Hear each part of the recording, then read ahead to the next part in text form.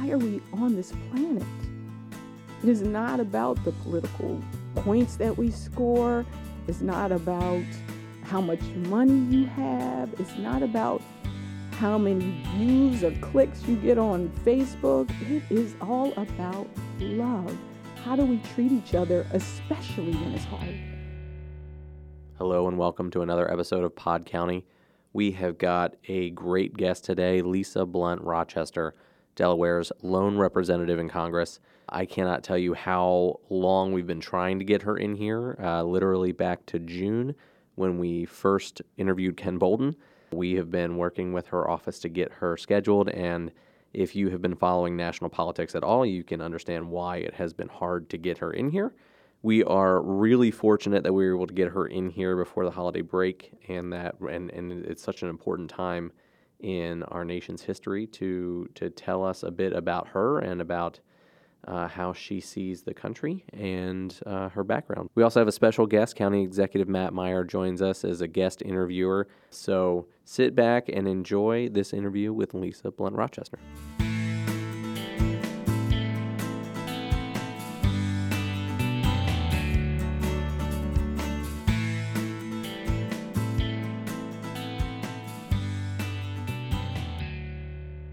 Congresswoman Lisa Blunt Rochester, joining us on Pod County. You are the first national official that we've had. Really? We've been confined to the state to this point. So Really? Well, I'm honored. I'm excited to be here. you can add it to your list of firsts because Exactly. you're the first person of color, first woman, Correct. and ergo first woman of color to represent Delaware in Congress, Correct? That's correct. and now the first national official on Pod County. Wow. I tell you, this was on my bucket list. Was it? Yeah. Yeah, when you heard about it, probably a Exactly. couple weeks ago. Yeah, it's fine. It's fine. We also have County Executive Matt Meyer joining us for a guest appearance. We've lost our intern, Sam, so we've got Matt. He's interning now. I think I'm the 16th county official to be on Pod County. Probably. We've only The interviewed like historic- 7, so yeah. The historic 8th county official to be on Well done. Pod County. Well done. So, Congresswoman. Was that on your bucket list as well? To be number 8, that's my goal. Yeah. Yeah, on his own It's podcast. Great. It's great being 8. It's great being 8. That's right. Yeah. So, Congresswoman, we just want to talk to you about what makes you you and unique and what makes you tick. So, a little bit about your background. I know you come from a political family. Your father was on Wilmington City Council. Correct. He was councilman of the 1st Councilmatic District, and then from there was elected to become the city council president. And how did that influence your decision to get into it? Because you started back as an intern for then Representative Carper. Correct. That goes all the way back to 1987. So I think, when I look back on it, I come from a family that has always been, whether it's civic or community involved, going back to, I was born in Philadelphia, but raised here in Delaware. So my grandparents, my grandmother and grandfather were big union leaders. They worked for a ball bearing plant in Pennsylvania. My other grandmother was a nurse, and they were just really involved in their community, but also one grandmother was really involved in her church she was a member for maybe 60 years of the same church. So that whole spirit of that we're in it together and that we work together and that you have a responsibility to contribute is something that came even before my dad. And when we moved to Delaware, we moved here. He got a job at the People's Settlement Association in Wilmington. And it was like right after the riots, the year after the riots. And so it was a time both nationally and here in Delaware of struggle, of angst, of change. And that, I think, really was a foundation for us here in Delaware, was working in a nonprofit and just getting engaged. And then he went on to work in the education system for the Red Clay Consolidated School District. So, and even before that, another school district, and he worked for Head Start. So everything was about people and about community and about caring. So, yeah, you could say it's in the blood. It runs in the family. So when you started at Villanova, but you transferred to Delaware. Correct. And when you're at Delaware, do you know what do you want to do? What's in your mind? Like this is what I want to be. Well, if I take a step back, I graduated from Padua So woohoo, hey pandas out there, any pandas listening. I graduated from Padua Academy and then went to Villanova, but like many people, many young people, could not afford to stay. That's really why I left. It was an incredible school.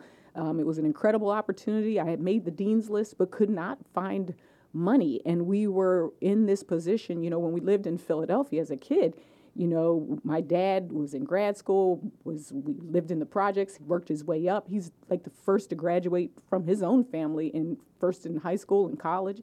But I get into college and we're in this position where we don't make enough, but we don't make, but we're not poor enough to qualify for certain things. And so I literally said, I'm here eating a steak and my parents are eating hamburger helper. I can't, in good conscience, stay here. And I was fortunate that I was able to easily transfer to University of Delaware. And my major and my credits transferred. I was an international relations major. And I always had this dream of world peace. I thought I was going to go on to work at the United Nations and travel around the world and meet people everywhere, and ended up working for the county while I was in grad school for the summer youth program. I was a summer youth coordinator while I was in college, and jobs really was the theme. When I look back over my career, whether it was the summer youth program for the county, whether it was the First Step Employment and Training program through the state, because I was working for DHSS at one point, then later labor, and then head of state personnel. So jobs was this thread, but my vision was always about how do you help the world? How do we realize that we're connected and that when one of us hurts, we all hurt, whether it's here in our community or whether it's around the globe. So that was the intention. The intention was to go and try to have peace, be a peacekeeper somewhere. That was the goal. So if that's your goal, what does the future first African-American female congresswoman do right out of college? So right out of college, interestingly enough, before I got out of college, I got married at the age of 20, which some people know that my dad has gray, whitish hair.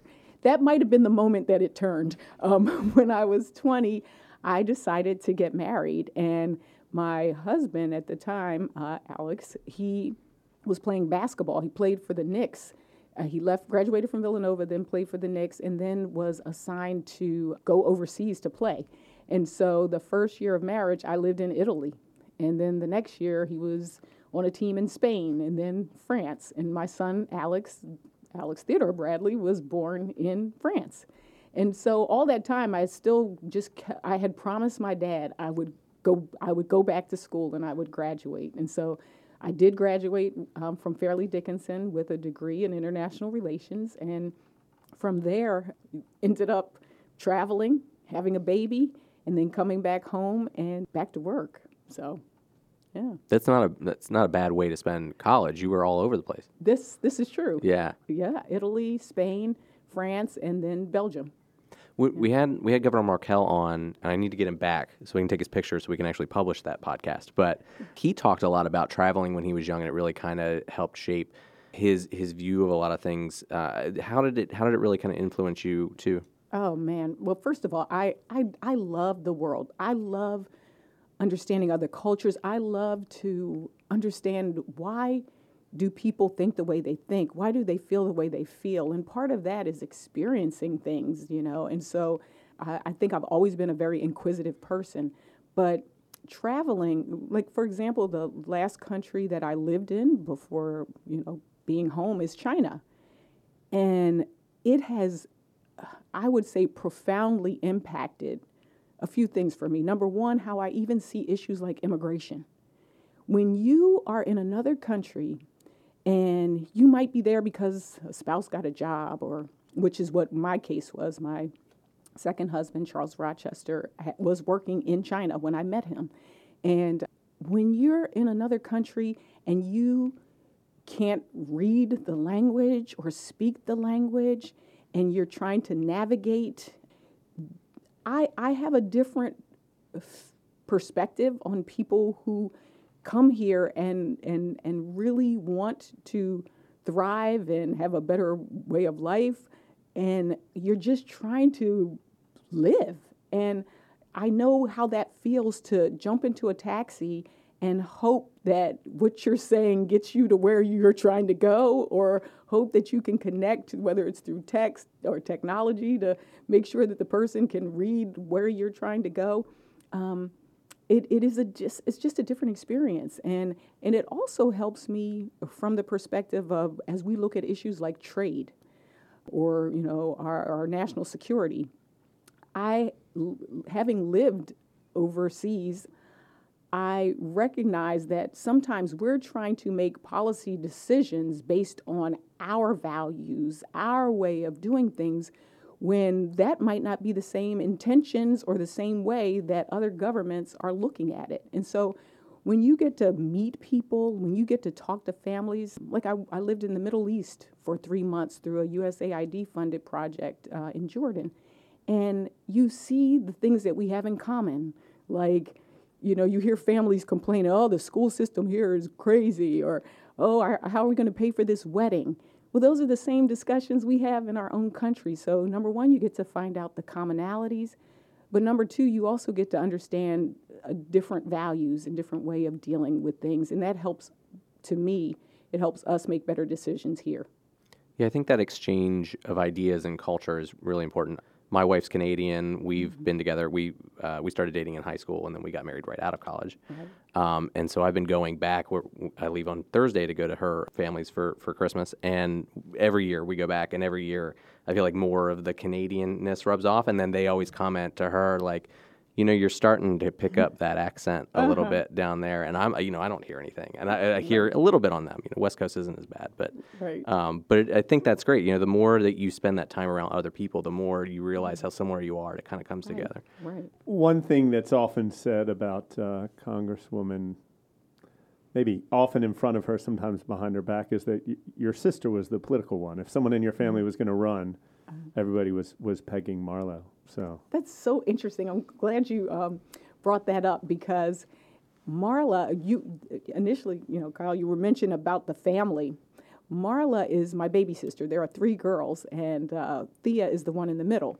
And so Marla is definitely like she's like a sage, when it comes to politics. She's also she will pull no punches. She is just real. She's honest. She's brilliant, and Thea is the middle sister, who is quiet. And a lot of people don't know Thea, but if you've seen my billboards, if you've seen a shirt, if you've seen any of those things, Thea's the visual creative. She's also an engineer, so she's left brain, right brain. And so I think back as little girls, the 3 of us with my dad campaigning, each of us had our things, our way of doing things, if we're out at a campaign and somebody starts to get real tense and there's tension, I'm the one that's like, well, let's all hold hands and, come together, and Marla's like, I'll take care of this. And Thea's like, the one that's did all the groundwork. And so Marla, she sees herself as less the person who runs and more as the person who can be that advisor, that confidant, that provide that wisdom and insight and ask you the questions that you might not have asked yourself. She also is a professor at Rutgers, and she's teaches at the School of Social Work. She has her master's in social work from Rutgers. My dad does, and so does my daughter. And her goal is to raise an army of social workers. I mean, her vision is that social work is macro and micro. It's that individual who needs help, but it's also that person who works in the governor's office. And so she has a vision, and we're blessed that she's executing on that vision. And as you know, Matt, Marla actually this year suffered a stroke at the age of 52, and her whole left side was paralyzed. And how I don't even know the word, the strength that she exhibited, the tenacity, the will, the drive to walk again, to lift her arm again. is just, it is such a marvel and an example. You know, it puts so many things into perspective to just even be able to have our family and have our friends. And last month on her birthday, my son and I, with her, created a dance called the Stroke Strut. And so there she is on Facebook with the physical therapist in the hospital and the OTPT, incredible people at Christiana Care, doing the Stroke Strut. She was able to dance. And so we are just blessed and grateful. And yeah, Marla's a special person. So is Thea, in case she's listening. Thea is too. But now you made me have to mention my mother. You can't leave anybody out. No, yeah, you got to mention Mom. So Mom's awesome as well, the hub of the family. That's so great. And it's great that you have that kind of tight network to kind of come back to as well. Oh, yeah. It is. I mean, and that's Delaware, though. I mean, you know, Matt, more than anybody, that coming home, always having Delaware as that base, that foundation. I could go somewhere for 3 weeks and come back, I'm home. I could go somewhere for college, I come back, I'm home. And in 2014, unfortunately, after the loss of my husband, Charles, I was fortunate that we always had our home here. And so the love and support from this community, from friends, from people I've worked with, and whether it's the county, the state, the business community, there was just a lot of love, and that's why I love Delaware. That's why I owe so much to so many here. When you come home, where's the first place you go to dinner? My mom's. Good answer. It's the truth. My mom can cook. I mean, it's the first place I go. But I like different types of restaurants for different things. You know, I used to love to always go up on to Hollywood Grill on 202 for breakfast. Run into Joe Biden. Yeah, or everybody. Yeah. There's so many people there. My dad is a Libby's person, but then I know people who are Cozy Corner people. There's just so many great restaurants up and down the state. I mean, there's some in Rehoboth and other places. We've got a lot of good eats around here. So I know Matt's answer. What's Matt's answer? Libby's. Libby's? You're a Libby's person? No, I'm a Libby's person. No, it's not. I used to go every Friday. Really? Really? Yeah. That was not what I was going to say. Yeah. What were you going to say? There's a restaurant on, what is it? Is it Union or Lincoln? Union Street. Union Street. It's Cozy Corner? No. Or a Down the street, restaurant. yeah. Thai food. Thai food, yeah. Yeah. Just Bangkok hole in the wall. Yeah. Bangkok Thai. Oh. He is there. It's like his spot. Do I need to try that? It's best Thai food, including food in Thailand, I think. Is that right? I think it's quite good. Oh, wow. That's all about that place. That's a challenge. You're going to have to take me. I gotta check it out. You heard it. You heard it here first. Yeah.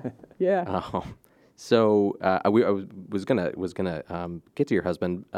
We kind of jumped ahead, but let's get there. That was sudden, tragic, Yes. out of nowhere. What happened there? Yeah. So Charles, my late husband, he incredible, smart, brilliant, funny, sexy, cool guy who I met later in life. Actually, at the age of 42, both of us were 42, and we ended up getting married. I ended up selling my house, my car, put my daughter in college, and I moved to China for love and got a chance to write a book while I was there and just really experience another culture, but really get to experience a very deep love. And Charles, when we moved back to the States after his assignment was through working for this French electrical manufacturing company, we moved back and he went on a business trip. And because he was just a very health conscious person, I mean, he was a vegetarian, worked out every day. Before his business meeting, the people that were meeting played a game of basketball, and he ruptured his Achilles tendon. And throughout the course of a few weeks, blood clots were traveling to his heart and lungs. And he had just started back to work, and I had gone back to work. And actually, he was still home. And he called me, and he said, I'm feeling really tired. And I'll never forget, it was the end of the day, around 5 o'clock on Monday. And he said, I'm feeling really tired. And I said, well, just sit down. I'm going to call 911, and I'm going to just tell them to break down the door because we lived up this flight of stairs. While they were coming, he stayed on the phone, and he was just telling them, make sure you tell my wife where you're taking me. And that was really the last time we talked, because I got to the hospital that they said, and he wasn't there. Oh, God. And then I called to the ambulance to try to find him, but they weren't allowed to tell me. And they said, if you guess the hospital, we can confirm it. This was up in Boston. We were living in the Boston area, and I didn't know the hospitals. And so it was the most frustrating thing. So when finally the person just told me, and I stopped at the next hospital, but it wasn't that hospital. So I ended up going to 3 different places. And when I finally got in the waiting room, the nurses just said, we need to take you back into this smaller room. And that's when I knew something was wrong, because they informed me that because of these blood clots, if they give him medication, he can either bleed to death or he will clot to death. And that I could go in and say my goodbyes. And because the doctor was working so hard that she couldn't stop trying to resuscitate him, which is why they changed the hospital, because the level of care that he needed was so much greater that they took him to Beth Israel, and ultimately. And when I went in there, I'll never forget it, because they were trying to resuscitate him, and I just kept saying to him, don't go, don't go. And he opened his eyes, and like I could see that he was trying to come, felt like he was trying to come back. And they stopped. They didn't need to resuscitate him anymore. And they put ice packs on him. And then they said, let's transfer him. They said he was gone, and they don't even know how he came back. But I was so grateful, because he held on for 3 more days, two days after that. And it gave a chance for family and people to come. And it was life-changing for me, because he was such a special person, just humble and kind and smart, but he never put on airs or anything like that. And maybe because of his humble upbringing in Maryland, it was just, I never forget that I was just telling somebody earlier today, there was a movie called This Is Where I Leave You. It was about a family that sat Shiva. We had seen that movie the night before. And a few weeks before that, we had talked about, he was going on his hospital treatments for the Achilles tendon.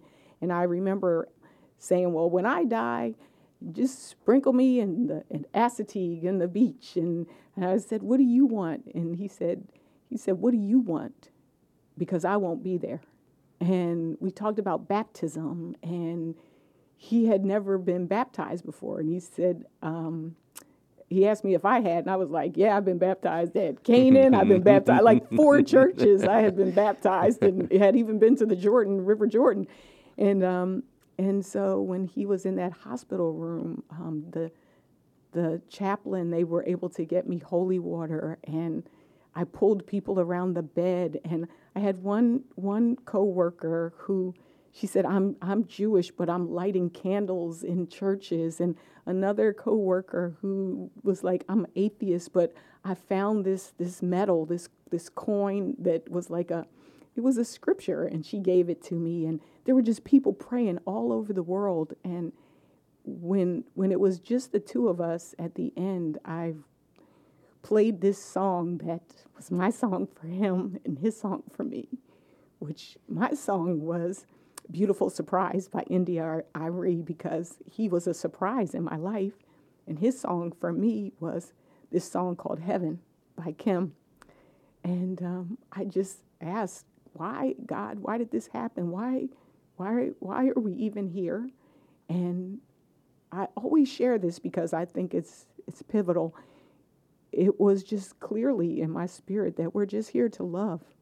Charles loved, and he was loved. And in these times in particular, we have to remember, why are we on this planet? It is not about the political points that we score. It's not about how much money you have. It's not about how many views or clicks you get on Facebook. It is all about love. How do we treat each other, especially when it's hard? It's easy to be loving when it's easy. It's hard to be loving when it's not. And so in this moment, when I decided to step up and do this, to run the first time, having never run for anything in my life, it was on the anniversary of his passing. And it was with the knowledge that I don't know how to do this. I've never done this before. Even though my dad had run, it was for local offices. And this is a totally different thing, running in Kent, Sussex, and Newcastle. In Wilmington. It's a totally different thing. And I look back and realized I was running while I was mourning. But people's stories inspired me. And that's what still inspires me, hearing other people's stories. And so I feel blessed that I had that kind of love. I know that it is just an example of what's possible in terms of really being present. That's why even talking about my sister Marla, like to the miracle that she was able to recover to the extent that she has from this stroke is a blessing. It is incredible. And so we just got to remember what really matters. 2020 is coming. See clearly what really matters. Yeah, there's a lot you can say about love or compassion or hope or any number of positive adjectives in the 2020 election and what we currently are devoid of in certain areas. Yeah. Well, that was kind of where I was going to go after that. I know a lot of people when they suffer a loss like that, it's tough to. How do I go on, right? And a lot of people will, whether consciously or subconsciously, kind of throw themselves into a thing, right? Because then I can at least hold on to this. Right. Did that kind of precipitate the run for Congress? It's funny. After it took a whole year for me to even think of something like that. Mm-hmm. Like I remember just trying to figure out, how do I have my heart stop hurting so much, To anybody who is going through something, whether it's a loss of a job or a loved one, the getting up in the morning and getting dressed and even getting out becomes a measure of wellness, so to speak. Like I was just in the beginning, I was just happy that I would get up and get dressed. And then I'm searching, I'm reading books. How do I deal with grief? I'm going to my doctor. I'm going to my pastor. I even went to the county for horseback riding at Brandywine State Park. And because it was therapeutic for me, I never even did that before, but I felt like, I need to do something that I got to focus on that. Because if I don't pay attention, I can't be all in my thoughts and all in my sadness. I could fall off this horse. I better focus. And so I tried all these different things. I even, for my birthday, which was months later, I didn't want to party. I didn't want to be with people. I went to Iceland by myself because it was dark and I was dark. And I was like, I just need to be alone. But while I was there, I met this girl. I went into the church. There's this really beautiful, massive church there. I can't speak Icelandic, so I think it's in Reykjavik or yes, something. Yeah, it is. It's definitely in Reykjavik. And that's where I landed. And it was really early in the morning. It was really cold. I didn't have anything to do. They wouldn't let me check in yet. So I'm walking around, and I hear the bells, and I go into the church, and it's like, oh, wait a minute. I'm in church. I had not been in church since he died. And part of it was my grief and my anger and all those emotions. And it was like, took me to fly to Reykjavik to go back to a church. And even though I couldn't understand the language, I could understand them singing "Praise God from whom all blessings flow" in Icelandic. And I met a young woman in that church, and she talked about sometimes it's like when the silversmith is making silver, they got to heat it really hot so that the impurities will rise out of it. And that, the silversmith knows it's done because he can see his reflection in it. And she said, you're being heated up right now. You're going through something to help purify you. And when it's done, something will come, something positive will come out of it. And it wasn't until that whole year later, and almost a year later in August, when I ran into this family in the supermarket, a dad and 3 kids, and he had to put back a bunch of grapes because they were $9. And I said, you know what? I'm blessed. I'm okay. He had a will. We lived, we loved. I have a house. I'm okay. But a lot of other people aren't. And I had gone to a Coalition of 100 Black Women meeting. And in that meeting, they were talking about all the disparities, the health disparities. And I was like, I've been really fortunate to have had all these experiences. I can still serve. I'm still alive. And it was like I said, the anniversary of his passing that I decided to run. So I think it wasn't really, this year marks the 5th anniversary. And I remember when he died in the hospital, I got a call from Joe Biden, which is funny. I got a lot of calls from and here I am in Massachusetts, and people from Delaware are finding me and calling me. But he said this line that never went away, and it really came clear this year. He said, there will come a time when the mention of your loved one's name will bring a smile to your face before it brings a tear to your eye. And he said, I promise you. And being of service has helped me to really heal. That's why a lot of people will see me and they're like, all that stuff going on in Washington, how is it that you're still smiling?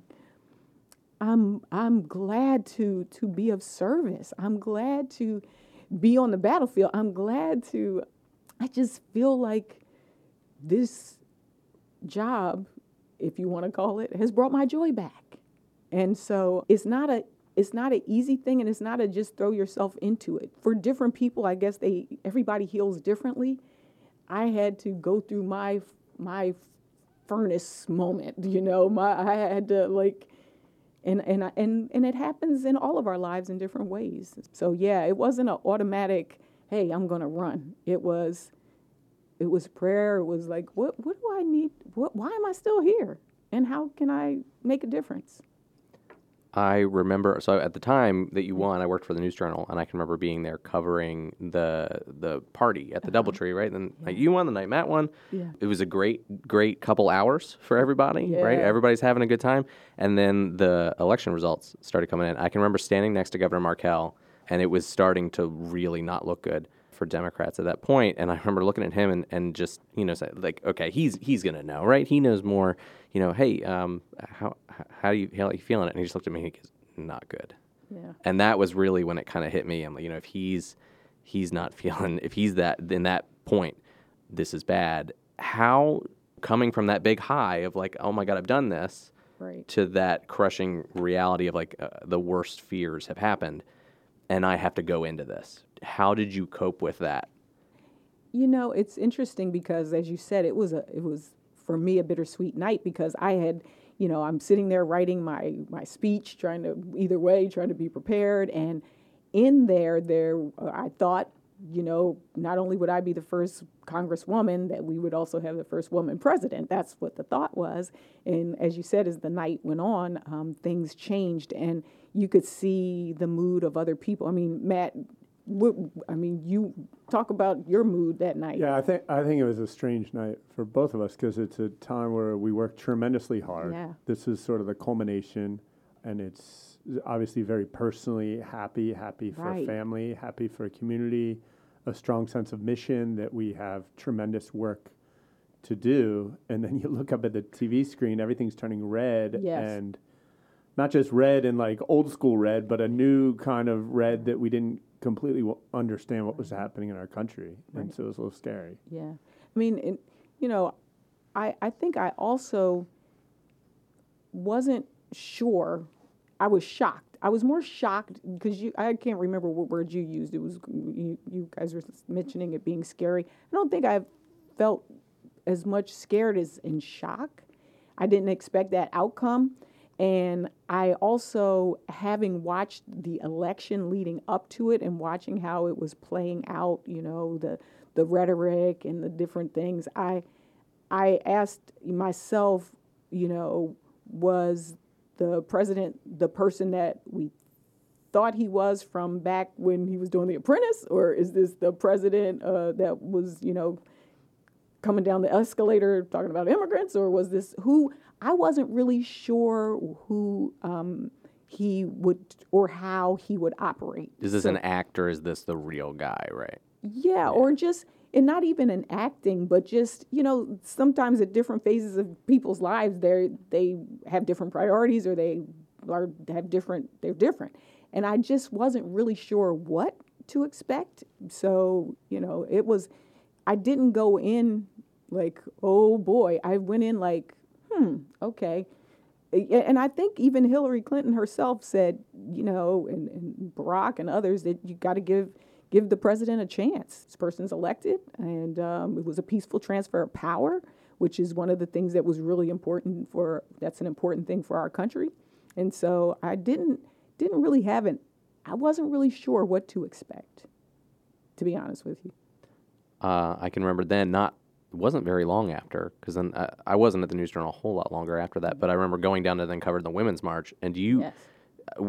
I ran into Senator Coons and his daughter there. Yes. I'm sure you were there. Yes, I was there with my sister Marla and her daughter Hannah. Yeah, the three of us were there together. What was it like seeing, because I can remember being in that crowd and not being able to move, right? You got to a point like you just get stuck somewhere. You're like, well, I'm here for the next hour. Yes. What was it like seeing that response? It was incredible.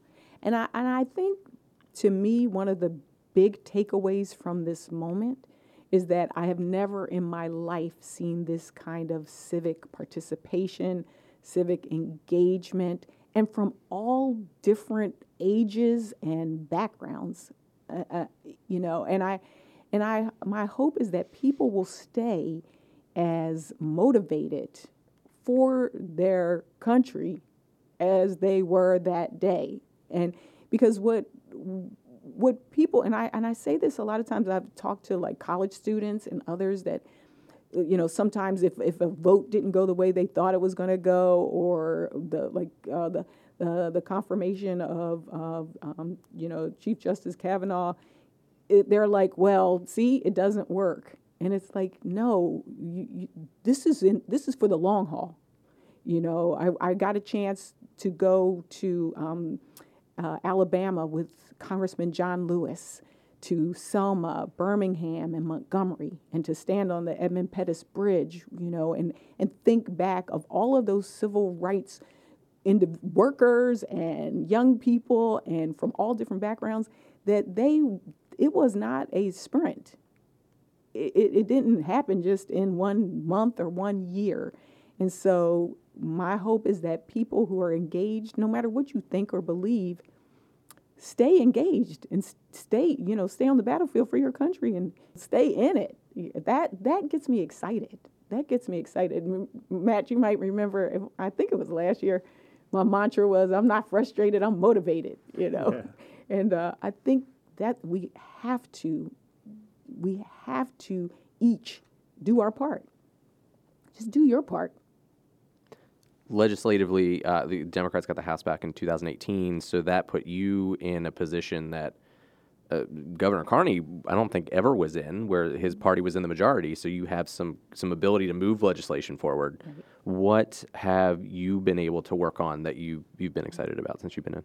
Well, coming from Delaware, knowing that we only have one congressperson, you better have good connections and friends and really established partnerships and relationships. And so even in the minority, we were able to get a couple pieces of legislation, passed into law. One was a coastal mapping bill that started in Sussex County from a constituent who said, hey, listen, the way these maps are drawn nationally, we get cut out for flood insurance and things like that. And so part of our goal, I and one of my Republican colleagues from Florida co-sponsored that bill together that actually made it through. So we had, a couple things that we were able to do, even in the minority, based on building relationships.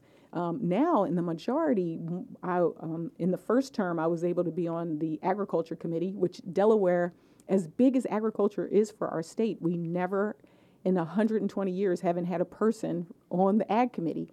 So in last term, I was able to be there for the Farm Bill. And that was really important to our farmers, but also our biotech firms and others, and those who are on SNAP. It was important to be at the table because 87% of that budget, or 88%, is SNAP. Yeah, right. People always forget that food insurance programs are in the Farm Bill. It you don't think about that. That's right. That's exactly right. So I was at the table for the passage of that major 5-year reauthorization. This year, though, I got on the Energy and Commerce Committee, which is an exclusive committee. If you're on it, you can only be on that one committee. And it is actually, the late John Dingell, our former chairman, said, if it moves, it's energy. If it stays still, it's commerce. We control everything. And I'm on 4 of the 6 subcommittees. I'm on the Health Subcommittee. So just last week, I was able to be the speaker for the Democrats for our major bill, H.R. 3, which is the Lowering Prescription Drug Prices Now Act, the Elijah E. Cummings Lower Prescription Drug Prices. I got to be the one to give the floor speech to my Democratic and Republican colleagues and have a bill within that bill for seniors on Medicare to expand services for them. We get to work on Clean Slate, which is a bill that's a criminal justice bill that I'm doing in a bipartisan way with a colleague of mine from Pennsylvania, Guy Reschenthaler. And it's for those people who have had a low-level nonviolent offense. They've served their time. They're trying to reintegrate back into the community, into society, but they can't get a job, they can't get a house or a loan because they have this record. So this would seal their record, particularly like marijuana charges and things like that. People want to move on with their lives and they need a clean slate. So that's moving along. And then I'm on I mentioned Health Subcommittee. I'm on the Environment and Climate Change Subcommittee, which is big for Delaware. Yeah, huge. Everything from our beaches to our environmental justice, communities.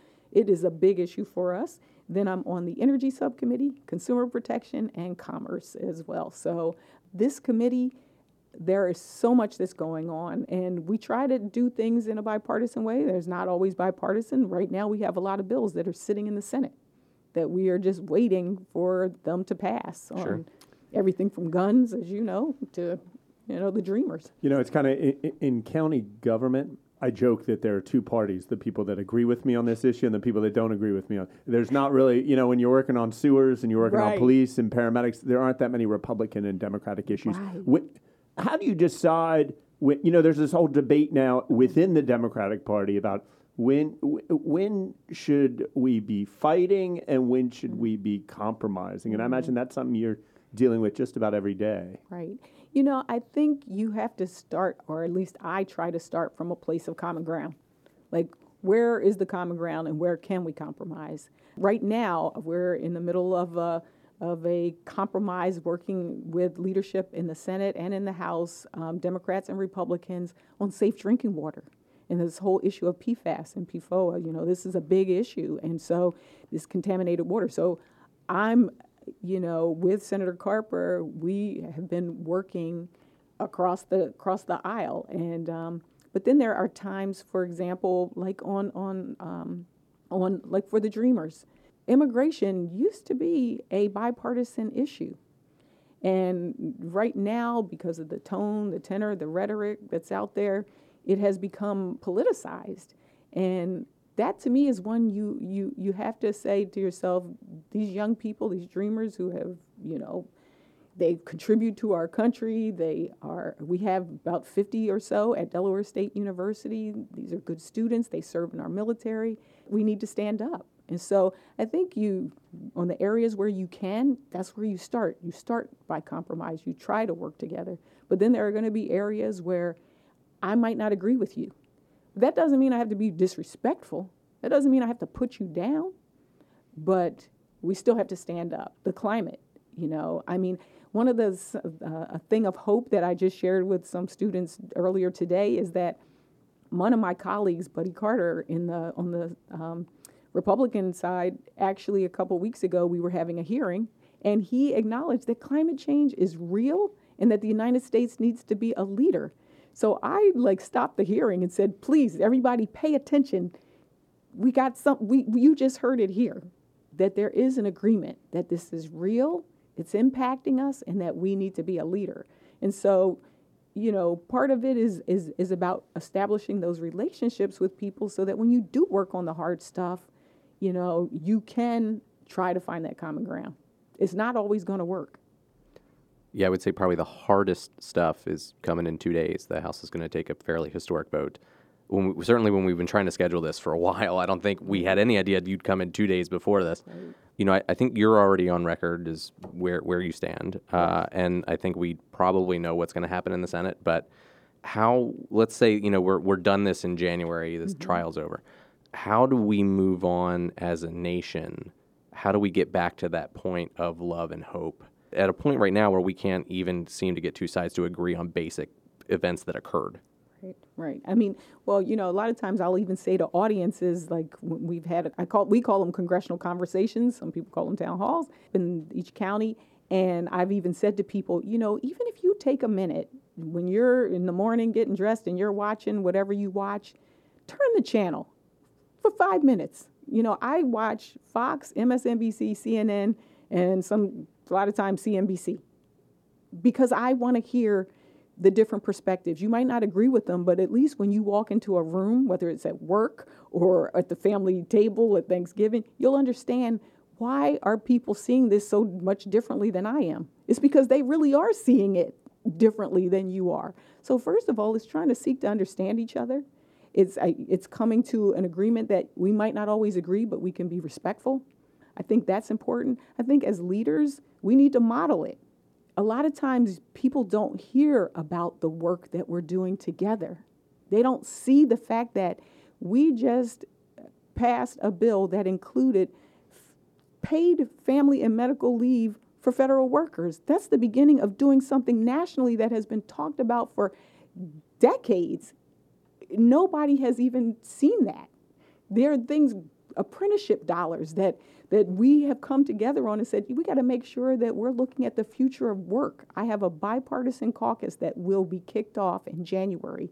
It's Democrats and Republicans saying that what's happening now with automation, artificial intelligence, machine learning, these things are affecting how we work, how we live, whether people will have benefits.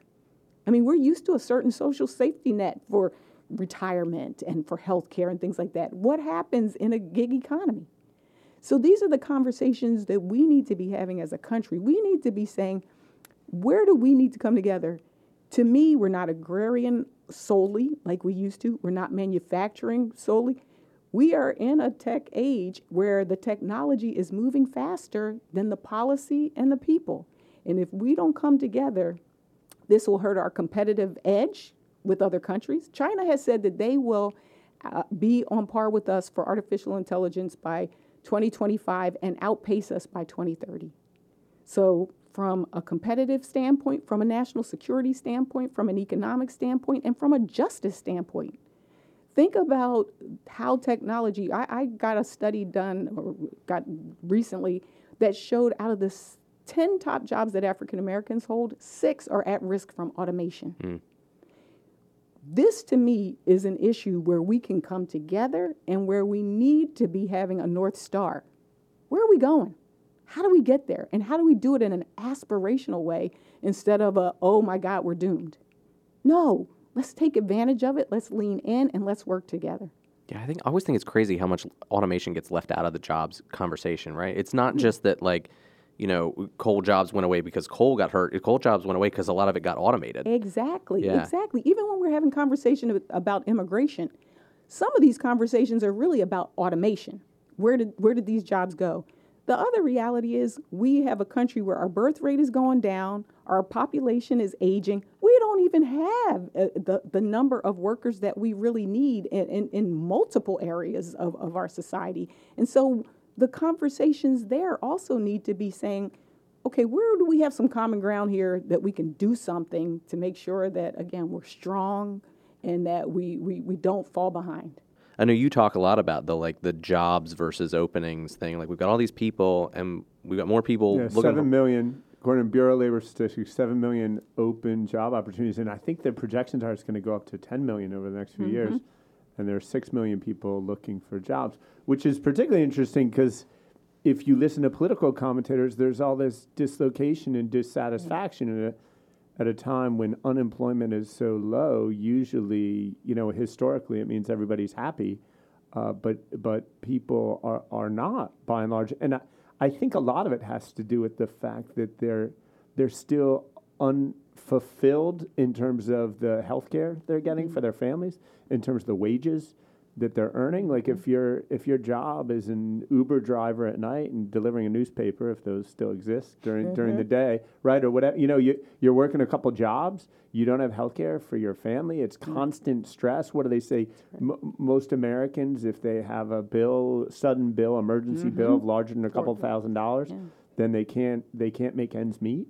I think it's as low as $400. $400? Yeah. Like, then what do you, what do you do? So I don't know. These are challenges. These are challenges that we need to take on. Exactly. And even the unemployment rate is so deceptive because it's that participation rate. You got people who are underemployed. You've got people who just gave up and stopped going for unemployment insurance. But I want to, before my time runs out, I want to salute you, Matt, because you too, stepped in, decided to be of service at a really important time, not just in our country, but in our state and in our county. And, the fact that you bring, every time I go into an event with Matt, either he's going to speak the language from another culture, he's going to know how to dance, whatever dance they do. Accurate. He's going to know what the kids grew up learning. And not only that, but your own experience outside of this country that you bring to the table. You have done a phenomenal job, and we're just glad to be able to work with you. We want to continue to work with you on things as they come up, and if there are resources that we can try to bring to bear to the county, we want to do that. We're working on that sewer system. I would say, did you get to go in the sewer pipe? Did I get to go? Yeah. That sounds really weird. We're working on that. Not yet. Oh, okay. We're working on that. All right. We're working on getting you down the sewer pipe. Don't. Down in the sewer pipe. No. Okay. Yeah. Don't accept the invitation to the Headworks, though. I'm going to tell you right now, it's a trap. Oh, really? The Wilmington wastewater treatment plant. I had to go home and shower. Really? I smelled so bad after. Don't man. go. Yeah, Don't go there. But the pipe's fine. I'm really sensitive with my nose. Yeah. So. Okay. I don't mind dirt. Yeah. but I'm sensitive with It's more than dirt. Yeah. All right. On that note, thank you so much for coming in. Is there anything you want to add before you go? No, just thank you so much for doing this, and we just encourage people to stay engaged, stay involved, and stay hopeful, and keep loving. Awesome. Thank you, Congresswoman. Thank you.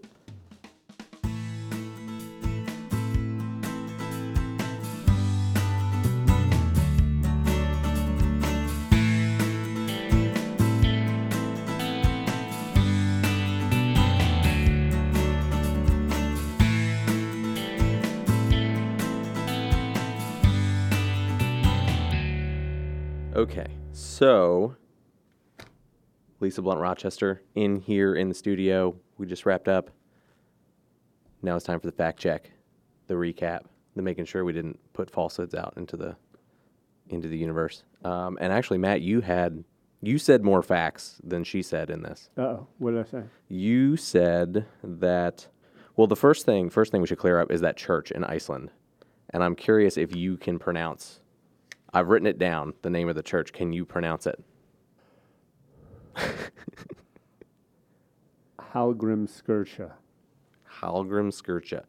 Now I wrote down the phonetic pronunciation. This is a test. And it's This should be our...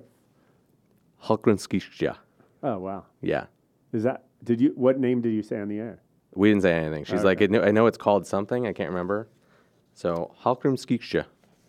That is how I had to look up a video of someone pronouncing that word. But that's the name of that church in... You had to watch a video. I did. I was like, I looked at it and I'm like, how do you say that? That is, yeah, HALLGRIMSKIRKJA. Okay, now do you ever watch Sniglets? You're probably too young. I am for definitely Sniglets. too young for that. You don't know Not Necessarily the News? No. It was like, so there was Saturday Night Live when we were a kid, and then HBO created an alternative that was a little edgier called Not Necessarily the News. And they had a little short on that called Sniglets, where they would create a word for something that's not really a word, like for which there's no word. Like they had something for I think the ends of your your shoelaces. Yeah. Just like different stuff. The guy who does whatever, the guy in the park who you think is a creepy man but turns out to just be a nice guy is a Shumafleifen or whatever. They would just create words. Yeah, And so, create it words. does sound like that. Most of the Icelandic language kind of sounds like that. You're just making things up. That's not. I should look up Sniglets. Because me and my brother would then try and incorporate them. We try to have them go mainstream. Like, use them in everyday Yeah. conversation. Yeah. You said that there's 7.6 million open jobs and 6 million people looking it for should be jobs. 7 million open jobs. Or I think you said 7 million open jobs. It's according to a CBS News article from March, it's 7.6 million open jobs and about 1 million. That's about 1 million more than people looking. So yeah, you're right. You're factually Close to right. correct on 7.6 is technically 8 if you're rounding it. yeah, close enough. And then I'm glad you fact checked that. I did. Yeah. This is what I do. Good, I fact good, to make good. sure we're not lying out here. And then you guys were trying to figure out how much money the And average. by the way, I'm almost sure that comes from the U.S. Bureau of Labor. Yeah. Yes. Correct. And then the how much money can a family afford to? Oh, yeah, before the they emergency go. bill. I said thousands, and she said it's 400. Yeah. So 40% of Americans can't afford $400 in emergency debt. That's a study from That's incredible. Boston College. That's incredible. Isn't it? It's Can nuts. you? Could I? Yeah. Probably. Because when I hear it, I assume that Yeah. I mean, we have $400. we have that in savings. I could eat it. Because $400 is like I've faced $400. Like the boiler goes out, or I need a washer and dryer. Sure. Right? Yeah. So I mean, I can now. I definitely couldn't Yeah, when right. I was younger. Sure. 5-6 years ago, probably couldn't have. It would have kicked my butt. yeah. So yeah. I mean, those are the facts that we talked about. Obviously, the one thing we didn't really get into is what's happening right now, the impeachment debate. We kind of touched on it, but I don't want it to be that. yeah, and that's really it. We didn't want this to be about like pro-Trump, that. anti-Trump, Right? yeah. This is about the congresswoman and whatever. But that is happening right now. And actually, I looked up the previous votes because I was curious: would she be the first Delaware representative to vote for an article of impeachment? So And I imagine they did not vote for it, but so I think it was John Nicholson was the representative during Johnson's trial or impeachment and trial. He did not vote for any of the articles. I think there were like 11 against, and I didn't see him as voting. I looked up the roll and call. it passed, right? It did pass. He was the first to get impeached. He was the first to be impeached, correct. First president. Castle did vote for one of the articles, one of the 4 against Clinton. Oh, he's one of these. He split it. He voted for one and voted no on the other 3. That's really interesting. So, yeah. So Lisa Blunt Rochester will not be the first to vote for articles, although she may be the first to vote for more than one at once. I don't know. If we want to throw one more first in there. So that's the fact check wrap up. We're good. Thank you for coming on and being our number 3. This is, Yeah. This is all being recorded right now. That's why you hear it in your headphones. and I did not realize that. Yeah. So Sam and I usually do this, but Sam's gone. So now you were on the I see, So we're podcast. doing the fact check to see what other facts. We didn't really talk about any other facts. Did you really go to Iceland? Have you seen the That's plane true. tickets? I should have dug deeper. I assume she's not lying to us about that, but at least statements of these things are things like the numbers that I can verify. We checked out. Good. Yeah. All right. Thanks for joining us, and catch us again next time on Pod County.